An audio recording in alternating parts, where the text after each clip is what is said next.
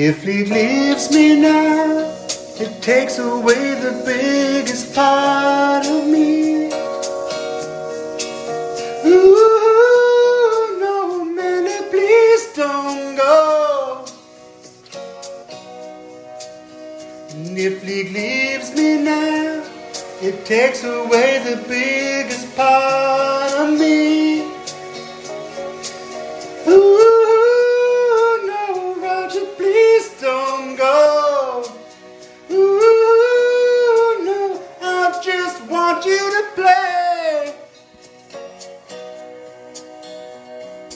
Welcome back to Legal Counsel, coming at you live on a isolation Sunday, 5th of April.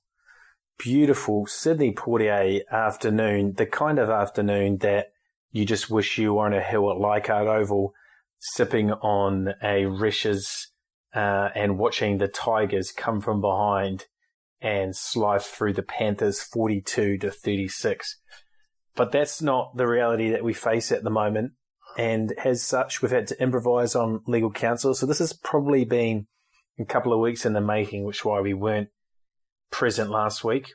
We were working away in the lab, and we've concocted what is now known as legal aid. So that is, in times of distress and difficult times, we are donating legal aid to the people or the listeners of Legal Counsel. And the concept, which has been concocted over a couple of weeks, is revisiting classic games of the NRL era, where we will break down to the 10th degree, and really celebrate the games, the greatest games and the greatest game of all. It does help that NRL.com, Fox Sports are all revisiting these games, so hopefully a lot of you have seen them recently, but we're really going to try and get underneath the skin of these games, hopefully bring up some great topics, invoke some great memories, and we'll try and punch these out weekly. So hope you like it. Just a last little minute before I bring Jack in. Big thanks to the third Beatle, Simon Denny, famous composer from Melbourne, Victoria, composer of the original Legal Counsel theme, Jacko Loves Stray Dog, composer of Me Legal Counsel, which is our normal theme song, and now composer of If League Leaves Me Now. And I think in terms of the quality, he's been in the studio, he's been in the lab, he's obviously in isolation too. But I think, and I hope you'll agree, that he's really outdone himself again. So big shout out to Si. But as always, coming at us live from Melbourne, Victoria, former Hong Kong Rugby League board member and one test Hong Kong Thunderino. Jack, how's it going, mate? Yeah, very good. Thanks, mate. Great to hear your voice again. It's always good to have an update with you. Where the fuck? This is like Melbourne. Like, when you think of a Melbourne day, we've got it today. Mm-hmm. It's fucking bleak. Fucking makes me jealous. Actually, you've got a great Sunday afternoon rugby league day in Poitiers. But yeah, it's been. Look, I mean, we're at a time in the earth or the globally society where we've got time to sort of reflect back, and always put those rose-tinted glasses on, and.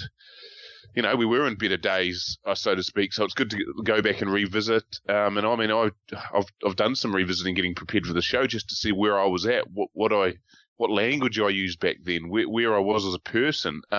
It's been quite soul enhancing. Yeah, it's the most amount of research I've ever done for a Legal Counsel show.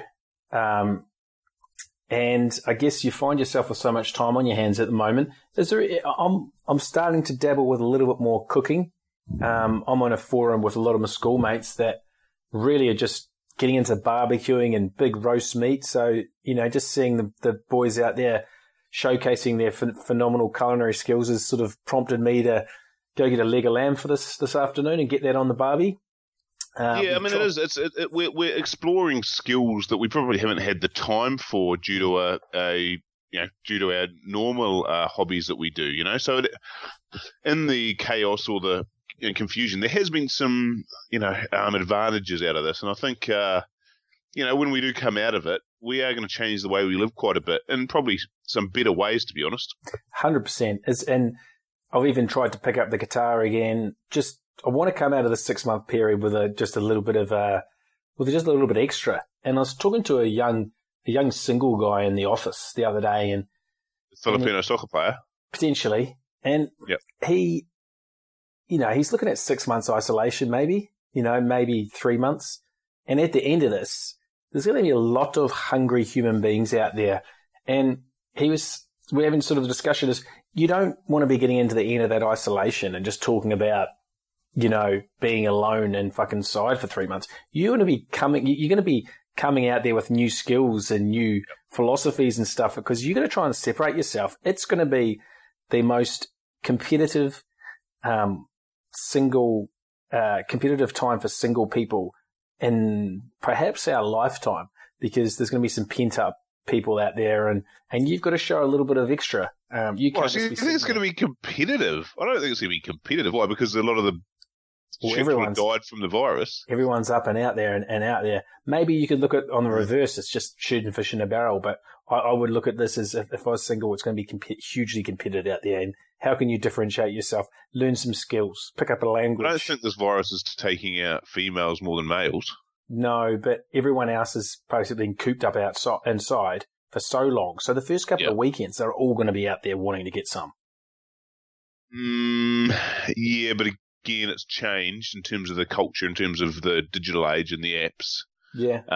But yeah, I mean, everyone's going, where should you throw some money at? I'm like, surely like party planning and stuff, like people will get looser, right? Throw a bit more, if they have any cash, throw some cash around.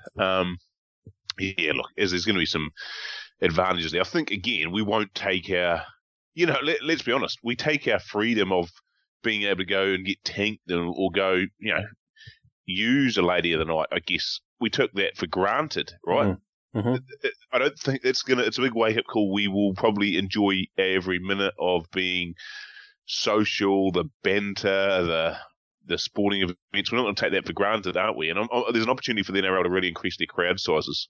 Yeah, and one thing we certainly aren't taking for granted is the physicality of rugby league, of which feels like we haven't seen. I mean, those first 2 rounds, I can't tell you anything about any of those first 2 rounds. I mean, there's probably just the face of David Fifita, maybe, just sort of stands out.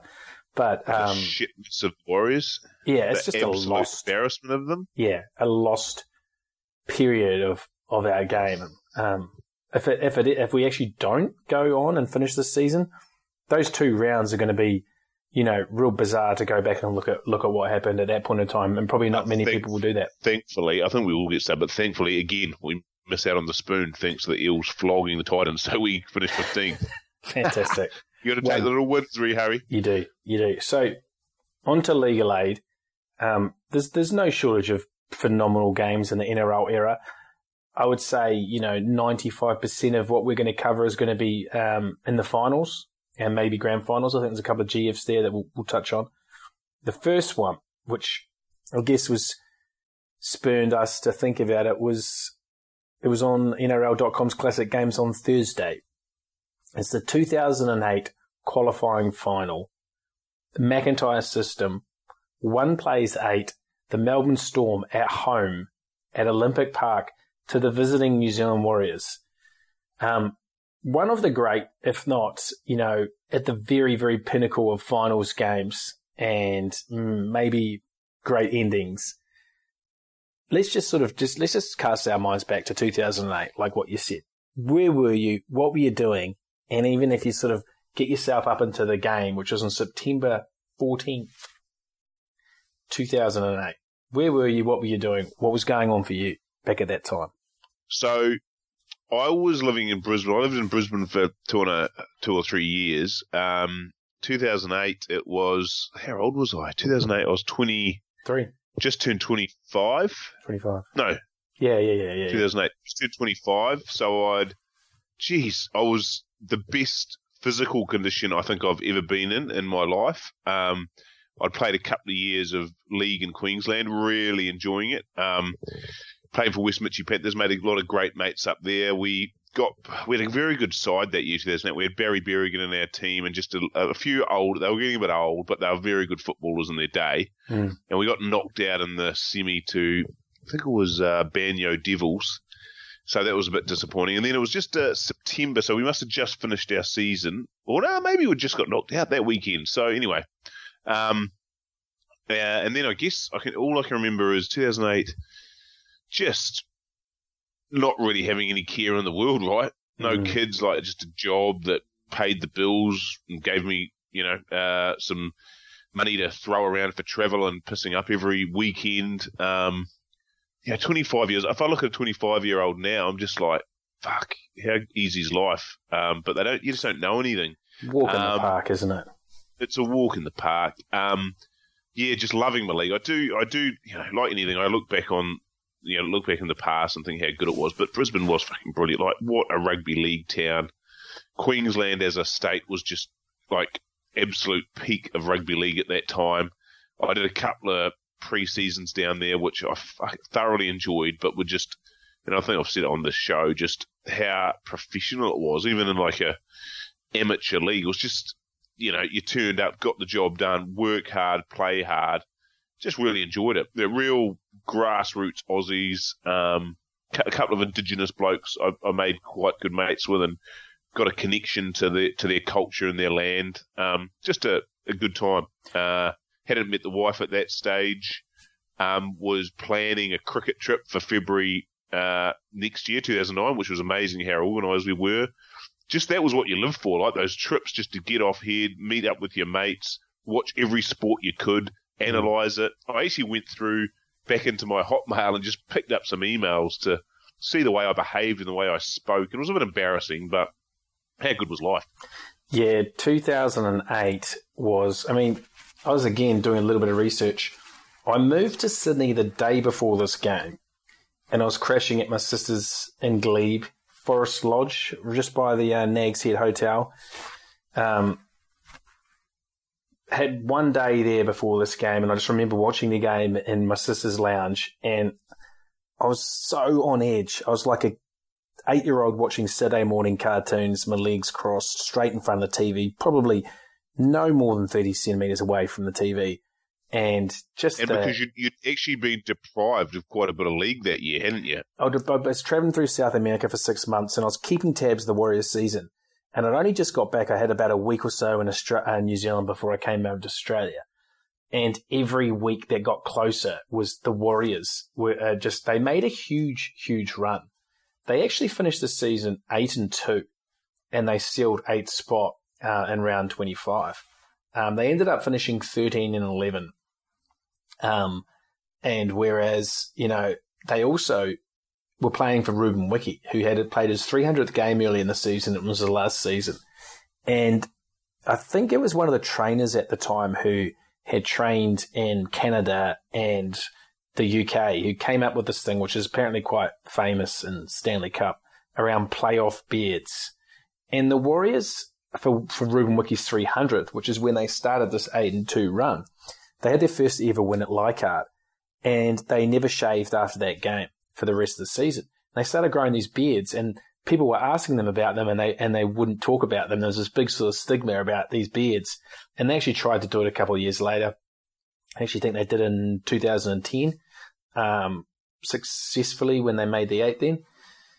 So that's sort of the Warriors' run. It was a really sort of deep run of the late season. Not unfamiliar with them as a football side. A shit start to the season, coming home with a wet sail. Melbourne, 17-7, had just won their third minor premiership in a row. They were the defending champs after beating Manly 34-8.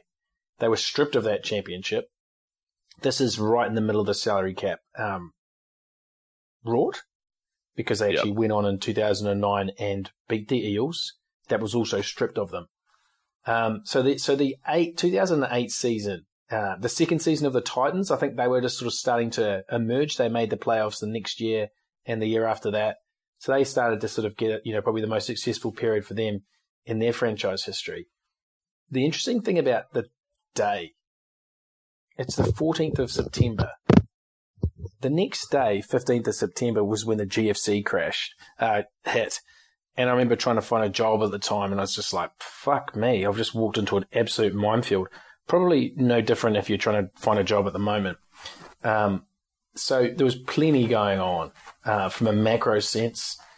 From 2008, I remember musically it being quite. To be honest, I didn't know that exact date. But when you put that lens on it from watching the replay, it puts an interesting bent on it. Well, the world don't actually know what is about to hit them, do they? Yeah, but in saying that, I think Aussie and New Zealand, to a certain respect, I mean, it did affect them, but it was it wasn't as bad as other parts of the world, and the effect probably happened a little bit later. Absolutely. And I just, that was just really sort of going downhill from there. 2008, do you remember what you're listening to music-wise? I think I was heavily into Okkervil River. Ooh. Like, I got a lot of you guys into Okkervil River, and I think, For Real, I think came out 2005, but then they had another album, can't remember what it was called, the Stage Names or something that came out, but they're all really good, so I was massively into that, and we were known to have massive weekends out and start coming home and singing it For Real for one. I think it was prior to Animal Collective. Yeah. I didn't actually go back and look. I mean, I'm sure if you've had some research on that, I'll remember some of them. One of them was, when was LaRue? When did LaRue first album come out? LaRue is 2009, who was quite big. Okay. Listen to this for I've actually got back into her, but actually. For a murderer's row of just alt, indie, electronic. And this is just some of the top 50 of a Pitchfork list that I saw. Beach House, Hot Chip, Crystal Castles, Licky Lee, Santa Gold, Vampire Weekend. That was their first album came out. Girl Talk, Walkman, TV on the Radio, Dear Science is a massive album. Deer Hunter, Cut Copy, Fleet Foxes, MGMT, which is what was the biggest, they were the biggest thing when I got there in that September 2008. They were going absolutely nuts. And the Black Kids, another interesting one. Wow, that makes it sound like it was yesterday. Oh, good era for me. Doesn't it? Actually makes it sound not like too long ago. TV on the Radio, make me. I saw them live at one of the big day outs, I think at Gold Coast. Gee, they were good. And that was probably about 3 months after that, January 2009. Yep. Okay, so we're going to get into the game, right? I'm going to rip through these starting lineups, and there's a couple of things that just sort of jump out at me here. I mean, Melbourne had 14 of the 17 grand final from the previous they're playing. Slater, Turner, Gaia, Folau in his second season, Quinn, Inglis at 5'8", who I just looking at him there, we'll touch on him. His physique and how unbelievable he was. I actually think that he didn't play enough six. He looked unbelievable. Probably not the organizer, like he's playing with Cronk. Lima, Smith, White, Crocker, Hoffman, Dallas Johnson, and then a bench of Jeremy Smith, Adam Blair, Antonio Cavusi, and Scott Anderson. So you've still got Adam Blair and Cameron Smith running around. There's probably 15 internationals in there? Nah. Yeah, nah. 15 state footballers above state every above person in that team played for either Australia, New Zealand, or Origin, apart from Scott Anderson. Exactly. So 16 or 17, that's madness. Then in the Warriors, real interesting Warriors side. Did Matt Guy play New South Wales? Yep. Wow, that's interesting. Very interesting Warriors side. Because Wade McKinnon, I think he did an ankle or a knee. No, he was suspended for spitting at the ref. Nah, that was the year before, brother. I actually just researched this. Are you sure? Nah. Look, I've got my textbook here. He didn't play a game in 2008. And the Warriors started... I've got my thing here. Because I was playing fullback. He at this time, he was suspended for spitting. Against Penrith in round... I can't find it here. Yeah, okay, he was suspended. I can't find... unsavoury allegation levelled at McKinnon against... What year? At 2008 against Penrith. So he started off the season injured, then he must have come in halfway through. Anyway, he was Warriors... He did. He came through about round 19 or something, but then got suspended, so that's why I was playing fullback. So they started Hohaya, Aidan Kirk, Brent Tate, Jerome Ropati, I want to touch on him later, Manu Vadavai, Michael Witt, Nathan Feen, Ruben Wickie, Ian Henderson, Steve Price, Simon Mannering, Ben Medley, known his first ever season. Also, he was an under-20 player that year. Michael Luck, Grant Ravelli, Irvan Tuamavavi, Sam Rapira, and Logan Swan. 8 of the 17 were white Australians. Yep. And the thing that I could not believe... And in the spine, very heavily white Australian. The thing I couldn't believe about the Warriors side was how experienced they were. They just went for a very veteran team right the way through. They had a couple of young people. Wiggins, Price, and Tate. Yeah, Tate, and then even Luck, Fiend. There's a lot of miles on those tyres as well. Obviously, Logan Swan played a shit ton of games. But they just had this small... It wasn't a big Warriors side. It was very small. Like, you had a lot of these little guys coming on, and that kind of changes the game later on. I think that the makeup of the Warriors team versus the Storm was interesting. So what we're going to do is we're going to we'll crack into quarters, and then we'll break. So the game kicks off, packed out, only 15,000 people. How big did the crowd seem? It was a tiny ground seem? when you look back on it, wasn't it? Yeah, insane. Do you know what its nickname was? What? The Graveyard. Yeah. So, as Rabs pointed out a number of times in the game, 77% win record to that stage of all-time Melbourne Storm. Now, the Warriors had actually the third ever best record against the Storm going into that game. Newcastle and Canterbury had slightly better. They were 11-9 all-time versus the Storm.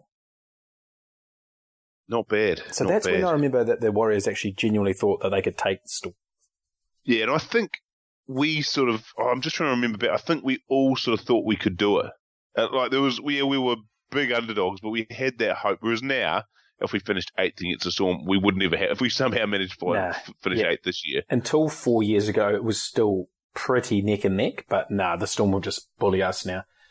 So, kickoff goes dead. The Warriors attack straight away, and 5 minutes, basically, a couple of nice sets almost go over, but good early positive intent from the Warriors. It's pretty much end to end right the way through the game, and I think the speed of the game is the most surprising thing to me. 5 minutes, Tate saves a try back at the other end. And more niggle. And a little bit of niggle. There's more niggle than these days. It's good because there's a one referee and he's letting it go. And if you notice Cameron Smith, he didn't talk back then. No, he didn't. He just let things go. And that basically, the whole Storm were different. There was no one arguing with the ref. The game was so much faster. They were more pure footballers, weren't they? This game, could be transported into 2020 and you would have no difference. I mean, we're talking about 12 years ago. There's not a lot of other sports in the world that you could say that. There's nothing different about like the skill level, the pace and that. It was arguably faster. Yeah, I agree. Because there's less wrestle, although the referees, the commentators were mentioning about, like saying that was like the start of, I think, the Storm's wrestling really taking over. And there's a tackle later in the game where Adam Blair just does this fucking horrible crusher tackle to someone's neck. It's actually Mannering's neck. And the ref just blows it and they just kick out. So there's no like, right, come here, Adam, that's a crusher. They haven't labelled it a crusher yet. And then you can hear Sterlo going, that's one of those ones. That's a problem in our game. We need to get rid of that. So it was pre-wrestling crusher. The Storm were at their absolute peak and no one had actually sort of come up with chicken wings and crushers and prowlers. Remember the prowler? That was when you took the knees out, wasn't it? Or the back. You had the back kidneys. From behind. Very, the back. Very rapey term. So you got Tate saves a try in the 5th minute. 8th minute, Kirk is held up with a brilliant Slater, who was just unbelievable defensively on his line. They were already calling him, they kept calling him Billy the Kid. They already had fell in love with him. Yeah. So Billy was 5 years into the game. When did he first come on the scene? 02, 03, yeah. Really? So he's actually like a really good player already. But he's peak. He's like, his peak was a sustained. I reckon peak's later. Maybe slightly after. 14 or 11 minutes. Warriors are right in the game, playing with so much confidence. They're keeping the ball alive. They're not dying with it. It's just beautiful to watch a team. No one plays like this anymore. It's like hot potato, but it's not reckless. It's just, okay, if I get tackled, I'm looking around. And I think that might have something to do with the defensive we had the players structures. to do it. Like Metalino, when you look back on Metalino, he was I think it was he 19 or 20. He might have been 19, 20. 19, I think he was. 19. He was a naturally gifted footballer back then. When he was supple, young limbs. Like, his ball skills were phenomenal. You forget about how good he was. And he had that, like, pudgy, fat look. It's before he'd actually really gone to the gym. And he was a kid. Just wide-eyed. Yeah. Gus knows it.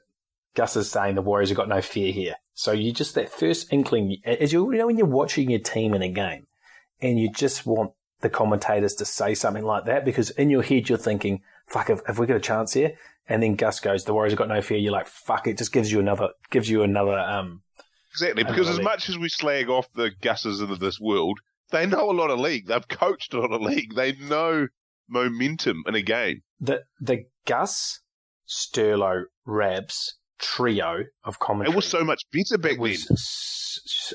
Unbelievable, unparalleled. Their minds were younger. They had good banter, but didn't take away from the actual game. It was very banter for like 5-7 seconds, then straight back to it. Whereas now, last time I listened to them, it seems to go on and on. Rugby league's a fucking pantomime now, and I blame Fox Sports for it. There's too much bullshit. And back then, it was just about the football, and you had a young Matty Johns on the sideline. Yeah, quote. And you're right, because back then, it was like 4 o'clock. It's kicked off, right? And it was basically straight into the game. And then 6 o'clock, you'd have a quick couple of interviews into the news. It was fucking, you're right, it was more football based. It was rugby league. Yeah.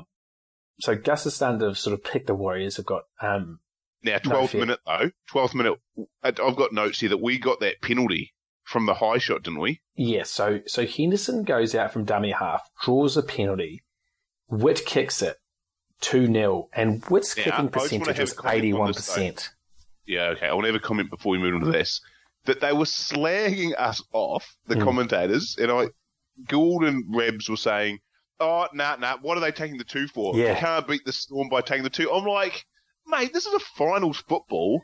And then I sort of thought to myself, maybe back then the 2 and Wayne Bennett's sort of philosophy of how important the 2 is wasn't there. And I think that's right. I think you had more chance to run it and have a try and, like, score a try. You it was a little bit... You nailed it, because Bennett went to the Dragons in 2009, and that's when he basically installed the 2. And since 2009, everyone takes the 2. Well, it was the first year at the Dragons that he bought the 2, and before then, no one got the 2. No one did the 2. Yeah, this was 12th minute, 0-0 in a final, and Gus is slagging us off taking the 2. I'm like, that would never happen now. So we're up 2-0. Warriors are up 2-0. Then 15 minutes. So 2 minutes later. So it's end to end. Every set is end to end. Melbourne penalty. They don't kick it. Instead, Slater skip out pass. They run. Slater skip out pass. Quinn in the corner. Beautiful pass. It was a lovely backline move. Beautiful pass. And Kirk comes off his man. Smith kicks it. 6-0.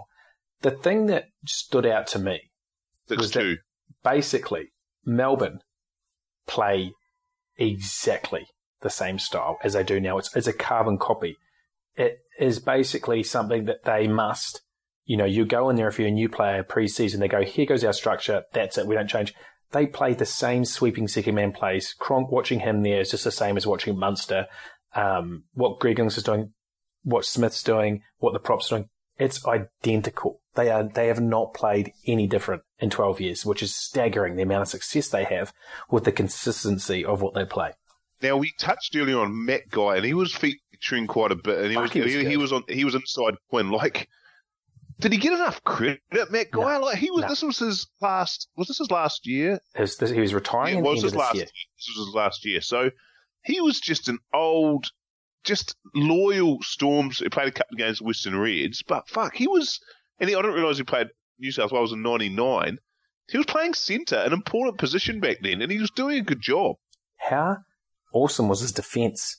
He would come up and just crush people, and later on in the game, he was marking Tate. Yeah, and that was a very good battle, because you just Tate had pace, raw pace, but he had a few bad injuries. But Guy had that wily footballness, and he never let Tate get past him once. It was just beautiful, beautiful defence. So 19th minute, Warriors almost score in the corner, and it's truly end to end. You can tell that the game plan is to get Manu ball against Steve Turner because of the mismatch. And Steve Turner didn't have a huge amount go his way. More went towards Quinn. But Manu, more and more, they're looking, Manu was, how fucking big and fast did he look in that game? He had an absolute whale of a game. Peak Manu. And you've got to remember, it was probably just over a year since he was basically the laughingstock of the rugby league world. It was probably round 4 of 2007. Yep, Parramatta. And he was like he was the laughingstock. He had that game against Para, and he just was 5 tries or 4 tries? Bad. It was up there. He either led in 4 or 5 tries. And interesting story about that was that Cleary said later that he was going to drop him, but there was an injury, so he couldn't. And he goes to pretty much save Manu Vatuvei. And I don't think Manu knew that. And so Manu just thinks that Cleary stuck with him. So he trusted him. And Manu basically went on an amazing run that probably was, 6 or 7 years worth of being a brilliant player. But the first couple of years of his career, he always had that era. 6 or 7? 6 or 7? I think 08, again, World Cup was at the end of this year too, which is a big moment in our lives. And that he was phenomenal in that too. And I think 2010 he was better. He was better 2010, Rehurry. Yeah. I thought 2010, I think he gave us more in our early tackles. So 2010. So we're 6-2 after 20 minutes. What were you sort of feeling about the game? Was it looking back now, did you think, okay, the Storm, I got this in control, or the Warriors game that they're just not finishing right? I think we were I was just loving watching my team in a final and just competing, just actually making tackles, tough defence.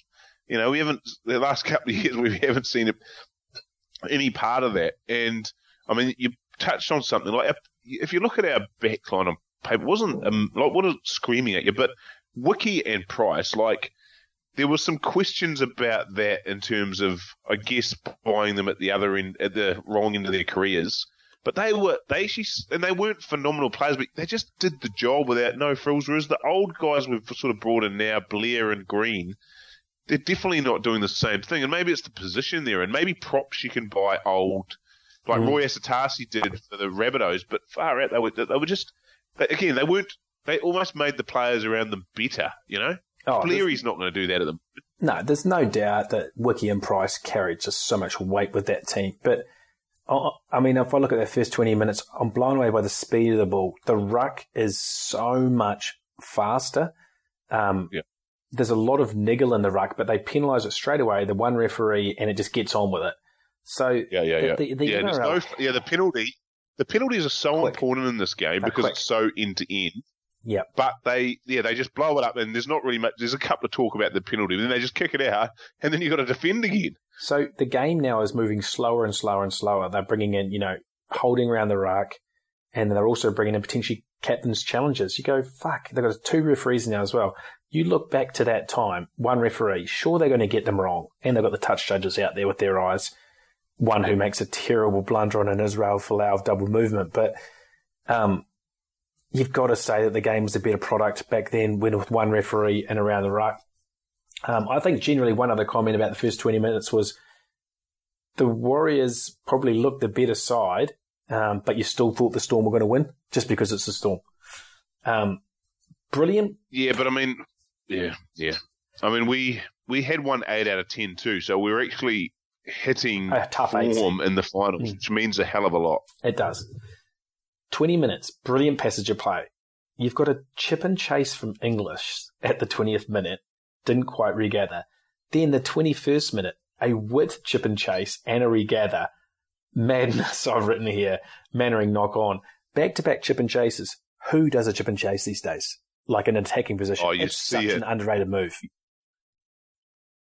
It's just so, Mitchell Moses does when he's really he's up. Oh, if he's desperate, but it's not a risk management play. Do you know what I mean? Like in a Cronk team, how will they chip and chase? Like unless it's the last, and they've got a set move for Tedesco running straight down the middle, but it's a pretty high risk. They were doing them around the 40 to 50 metre mark, so you had a little bit of field position, but when the fourth tackle, when the fullback's a bit back, I didn't mind it.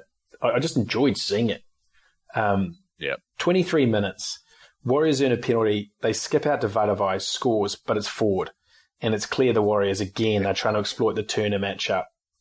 25 minutes. Jeremy Smith and Blair come on. I would have to say a lovely camera angle there too. Beautiful. Yeah, the forward pass was clearly forward, out of the hands from Witt. Smith and Blair, come on, really starts to change the pace of the game. 28 minutes, penalty, take the 8-2 Storm. I've written, the speed is incredible. The game just seems fast. Writing, the commentators aren't whinging now that the Storm are taking 2. Yeah, exactly. 30 minutes, Tate dropped the ball on attack. I saw the Fiend. Yeah. I just want to say, I miss Nathan Fiend. He was one of my favourite players. He was good. So good for Warriors and Kiwi League. I just liked how he started off as 7 and then he went to 9 and Ravelli came on later and went to 7. It's like, you just don't see that often these days, do you?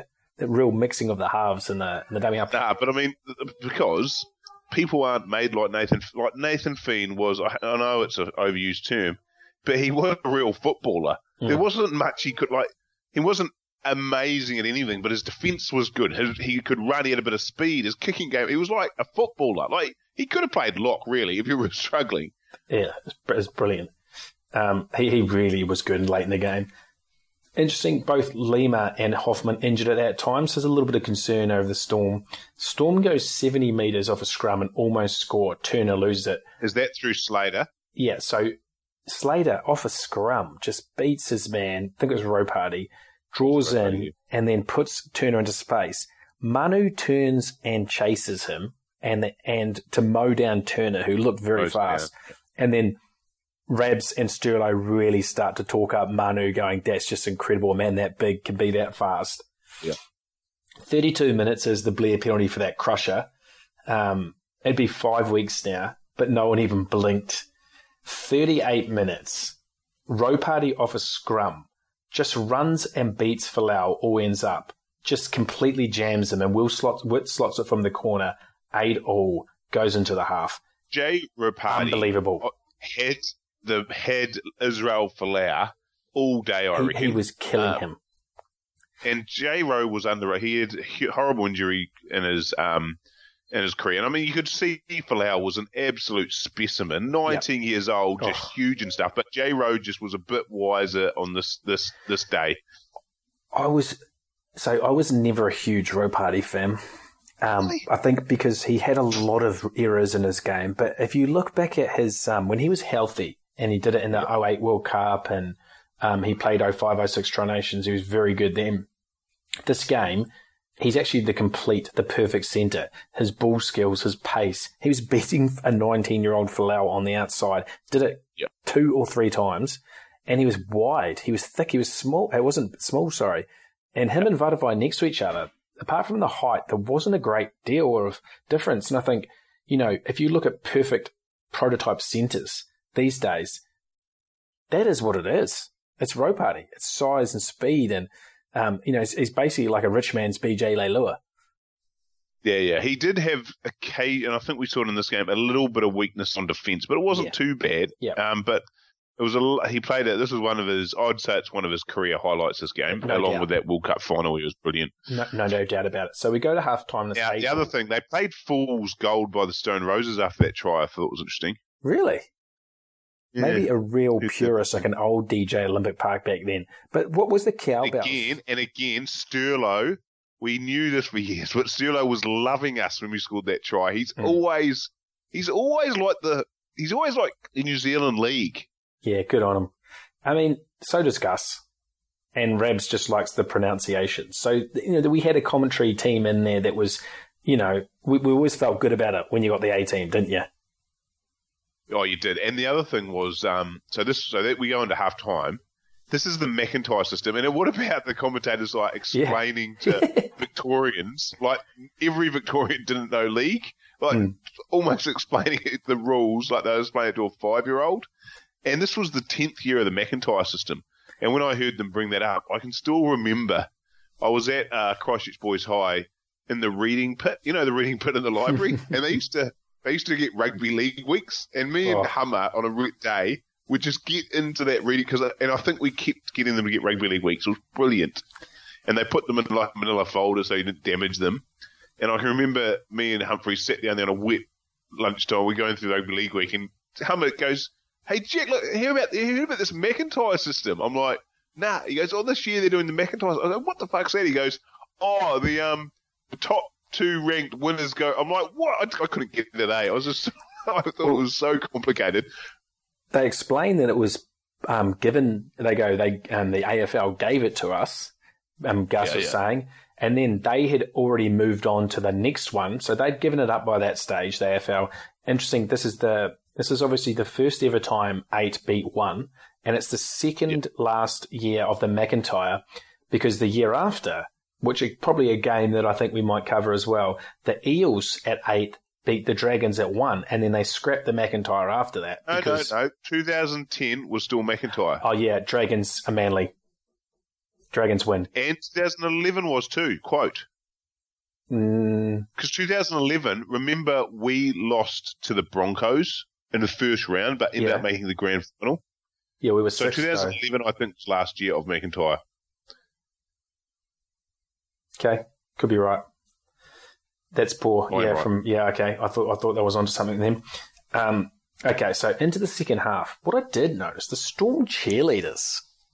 Jesus, they were wearing like satin flares and tank tops. It was like something from the 60s. Real strange vibe down there.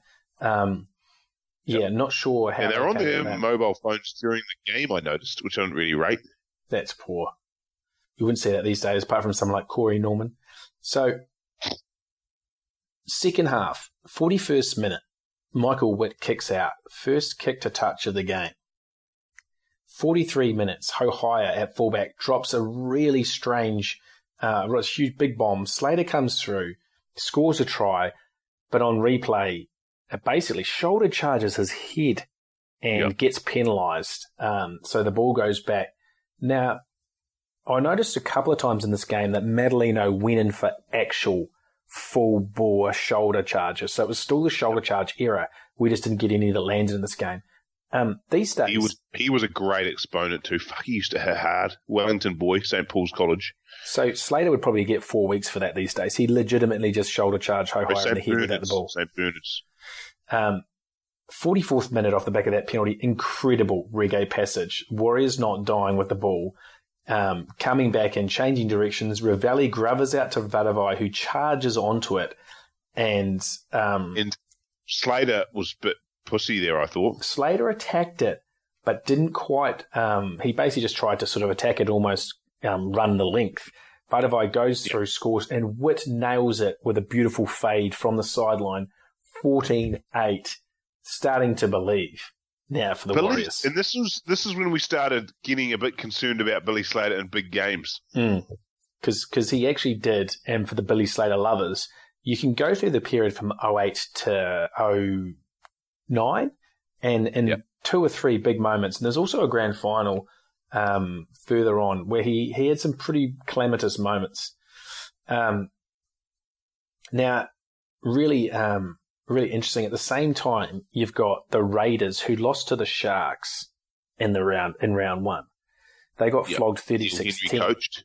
Neil Henry's waiting there with bated breath because he obviously wants to get into week 2. And so he's willing, and they refer to Neil Henry a few times, he's willing to storm on.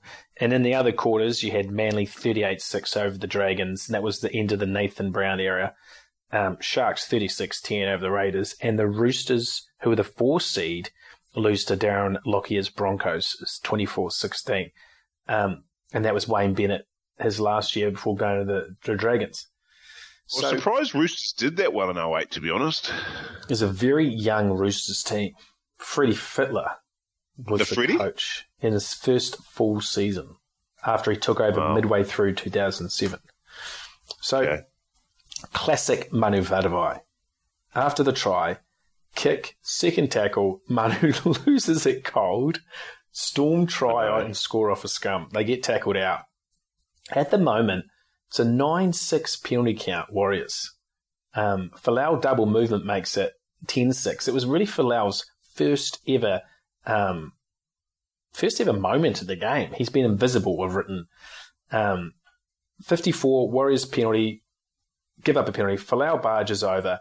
Cam Smith misses a really bad one. It's 14-12, and that kind of plays a little bit of a part later on. Yeah. Folau, I just wrote again, 19 years old, his only second year. Crazy. Smith ends up getting a penalty in the 59th, kicks it. It goes to 14-0, another fifth tackle penalty. So, again, we've got a quarter to go now. You've got the feeling that it's a all-timer by this stage, don't you? Because it's end-to-end and the energy, it's relentless. There's no stoppages apart from the odd error. There's no kicks out. It's phenomenal rugby league. Into the last quarter, Cronk. And in the last quarter, the commentators say, and I think they're right here, it was sort of an expectation now that, and this happens so often, right? If you've got a team that is actually just a better team skill-wise and stuff, in a rugby league game, you can usually keep in with heart to the 60th minute, and then your fatigue's there and your systems and processes fall away. I think there was a real concern that could happen to the Warriors. He said something like, "This is where I thought it would be. This is where I thought it would be." I think the game will be tight, which shows that the Warriors win a normal 8th seed. Exactly. But he goes, "This is where it's all going to happen in the last 20 minutes." I mean, it's not just stating the obvious. He's stating that the DNA of the Warriors over a number of years, and even the Kiwis back then, was compete for 60 minutes and then get blown away.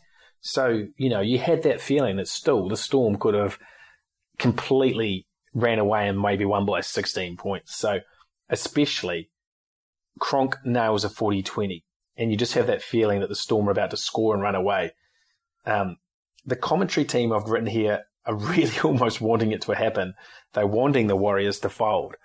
What did you think of Cronk's performance in general? I thought he definitely didn't seem to play. Of course, he definitely wasn't the player he was when he retired. No, he wasn't Cooper Cronk back then. He was an auxiliary piece. He was a very solid half, but it was a team. The Storm were a real team, eh? They just had players in every position. They didn't have, Smith was a whistle, but he wasn't the dominant force. Neither was Cronk. Slater was brilliant at the back, but they all equally contributed a little bit more. I think probably 4 or 5 years on, you had Cronk and Smith just be completely dominant.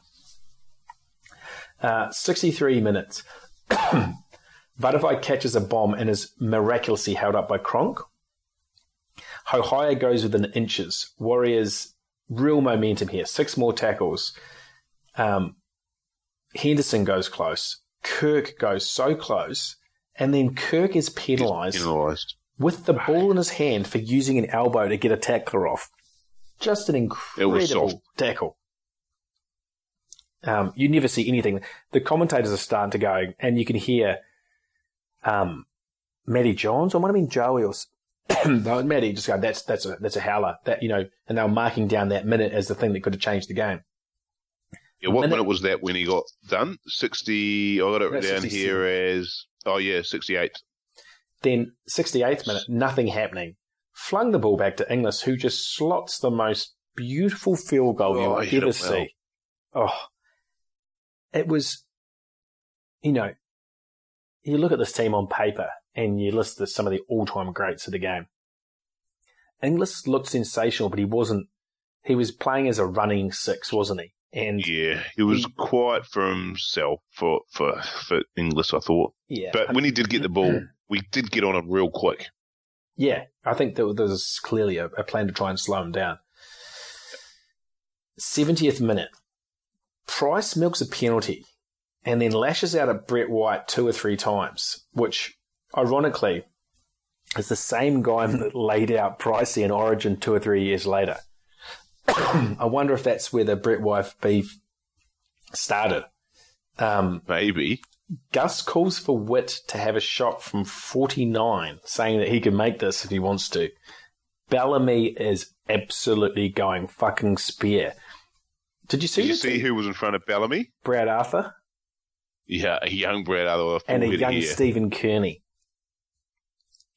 Who was left. And then there was that big sort of Maori guy. Who is that guy? It looked like a fat Tony Kemp, but Exactly, but he was there for years. I'd love to know who he was. Tavali, maybe you can get back to us, mate. You wouldn't know. Tavali might know because he's involved in the Storm. And then Michael Maguire was another, he was the next coach that came through after, or maybe before that era. 71st minute, Warriors looking really likely. Price, Witt almost score. Then Witt plays the ball and loses it. The pace is just incredible. Then something that really is apparent now is the Storm start at the 73rd minute. And you remember, they kicked the field goal in the 68th. Rabs makes a call, and it's one of my favourite calls ever. He goes, "They're cuddling the point here, Melbourne. They're cuddling the point." And they were just going one off out the ruck, and they weren't trying. They were classic sitting on a lead. 73rd minute, there's 7 minutes to go, and the Warriors have had a lot of success going back. It was so unstorm-like. They would be trying to put the foot on the throat. Yeah, and they did. Yeah, they usually put the foot on the throat, and that was what they needed to do. It cost them. Absolutely cost them. Then on the 75th minute, Rabs is an all-time fucking high in this game. He's throwing things out like the Harlem Globetrotters of rugby league. There's a one-on-one strip on Slater. Rapira goes one short on the last. Then Witt didn't take the one. And Gus is like going, I don't think they want to get to extra time. I think they want to try and win it here. That was in the 75th minute. And that's after Gus talks on about a minute or two about how the Melbourne Storm was soldier crabs going up and down the beach. I know. That was good, but it was good. It wasn't over the top banter, you know? It got you fizzed. It was finals footy. Now then, obviously, we're coming to the apex of the game. 77th minute. Melbourne go 90 metres. Kirk catches the bomb. Sterlo says... What a take. Yeah, incredible a bit of take. Pressure. Sterlo, there's nothing left in the Warriors. 78th minute. On their own 20, probably about 15 minutes out. Witt, beautiful pass across to Ropati, who stops and stutter steps and beats Folau. Draws Turner, who feeds Manu. Manu sprints down the left-hand sideline and beats Cronk, who comes across. That pass by Manu was so... He threaded the needle beautifully, and it was exactly nice what I wrote. I read thread the needle. Slater coming up, Hoffman coming across. Manu draws them both in and just does such an un-Manu. That's not a play that he makes. He wraps around and threads the needle to Witt. Witt still has a shitload to do. He has 25 metres to go, and he beats Blair and Smith, who are covering. Then does something that you do when you're 5 or 6 years old at lunchtime. I was about to say that, lunchtime football. He holds the ball up and shows off and then scores before a quarter of a second. And how close Karen was Smith Smith kicks to getting it. That would have been all-time Warriors. I just love Smith's face when he misses it. And then Gus, probably one of the first on record that I can remember, has no, and he does a third, no. And then on the replay, you see it 3 or 4 times, and Fiend is just over the top, fucking trash-talking Smith on the ground, and Smith is just going to sit down. I didn't see that. It's so good. Gus uses wow a lot too. Yeah. Wow. Yeah. Crazy, though. Witt misses it. 18 seconds left. The Storm get it with Folau and have the ball 35 metres out. No one knows this. And actually spin the ball around 3 or 4 times. At one stage, looked like breaking through and coming back. No, they didn't look like breaking through. They lost about 70 metres. Before they went back, it was just a little fraction. I was like, fuck. Yeah. And that is the end of the game. The thing I noticed about the post, big celebration, and then Steve Price and Wiki were interviewed completely nonchalant. They were in this. They were like, nah, because that was going to be Wiki's last ever first grade game. Yep. And they basically knew from the quirk of the draw that next week they had a home semi against the very beatable Roosters. That was a Willie Mason Roosters, actually, and Nate Miles. And ISCS Oliola. And they actually ended up flogging them 30-13. Crazy after the game that they just, Price and Wiki were just very chill. They're like, yep, cool, we're feeling good. As I said, the Warriors go to beat the Roosters 30-13. The other thing I picked up in the post-match interviews with Pricey and Wiki were Wiki doing the old, can I say hello to someone on TV? Said something like that doesn't happen enough these days. No way. You see it in Super League a bit, like Jackson Hastings going, yeah, just g'day to my cousins back home or something like that. Really? Make me. Classic thing about 2008, the week after, the Storm go to Brisbane and probably play in one of we're going to have to cover this. One of actually, I remember best games. I remember that game. That was that the one with Ash and Sims? Yep. Fuck, that was a good game of football, and I watched that at West Mitchie club rooms. So our season wasn't over then. 16-14 Broncos. They score very late to break the Broncos' hearts. The Storm score. Storm go on then to play the Sharks, who they beat 28-0. And from the Broncos game, they lost Jeremy Smith and Cameron Smith. Then Jeremy Smith came back for the final. Smith didn't. Cameron. On the other side of the draw, Smith got? Didn't he? He must have got 2 weeks suspended in the Sharks game. Yeah, after the Broncos game, Smith got 1 week, and Cameron Smith got 2. It was after the Broncos game. Yeah. What? So they missed the Sharks, wasn't it?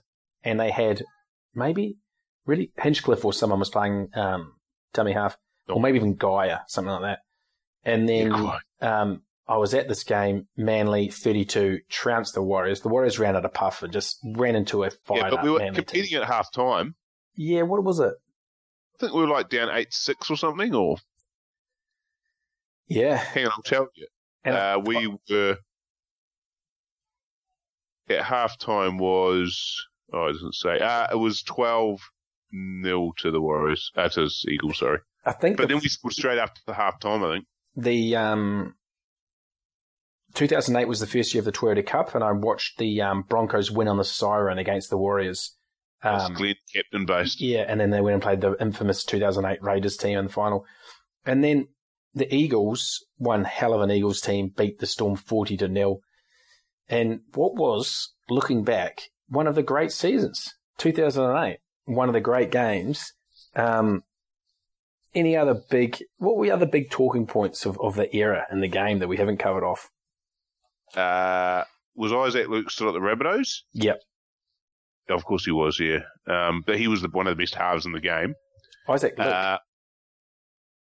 Yep. Who are you talking about? No, dummy halves in the game. Yeah, but he was not even playing. Are you talking about the game? Rabbitohs came 14th. Yeah, that was their first sort of foray. Luke only just come into it. When did they make the finals for the first time? Or for a long? It must have been the year after. Could have been. Because when did Roy join? 07. Okay, so Roy did play. He played 23 games, and then 2009 I reckon the Rabbitohs made it 2009. One thing I did notice was Michael Crocker's back tattoo looked like a cheap stripper. Yeah. It looked like a fucking pineapple with like wings. I just could not believe it. And then I saw about 20 minutes later, Michael Luck had a similar one. It was like barbed wire.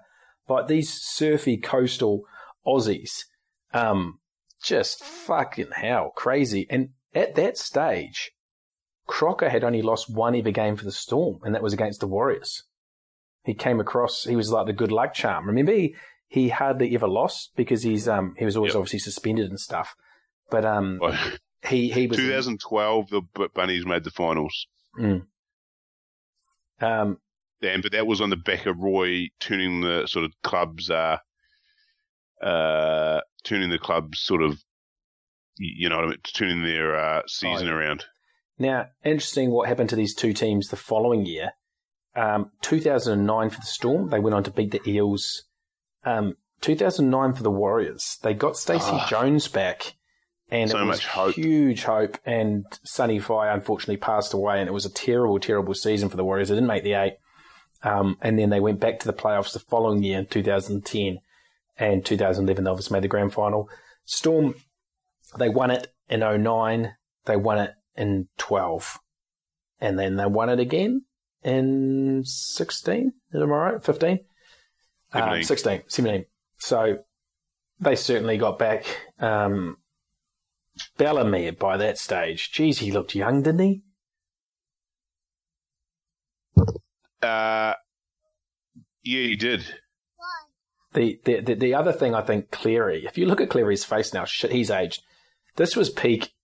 This is right in Ivan Cleary's highlight of his career. 2006, he comes to the Warriors. They get stripped of 4 points. They only missed the 8 because of the stripping. 2007 makes the finals. 2008 makes the finals. 2009, because of that horror year we just talked about. Then 10 and 11 makes the finals, the grand final 11, and then he goes. He had a very, very successful time at the Warriors. And he kind of hasn't been the same since. I'd agree with that. So, hell of a game. We've certainly we've gone in deep. Hope everyone else out there appreciates the legal aid.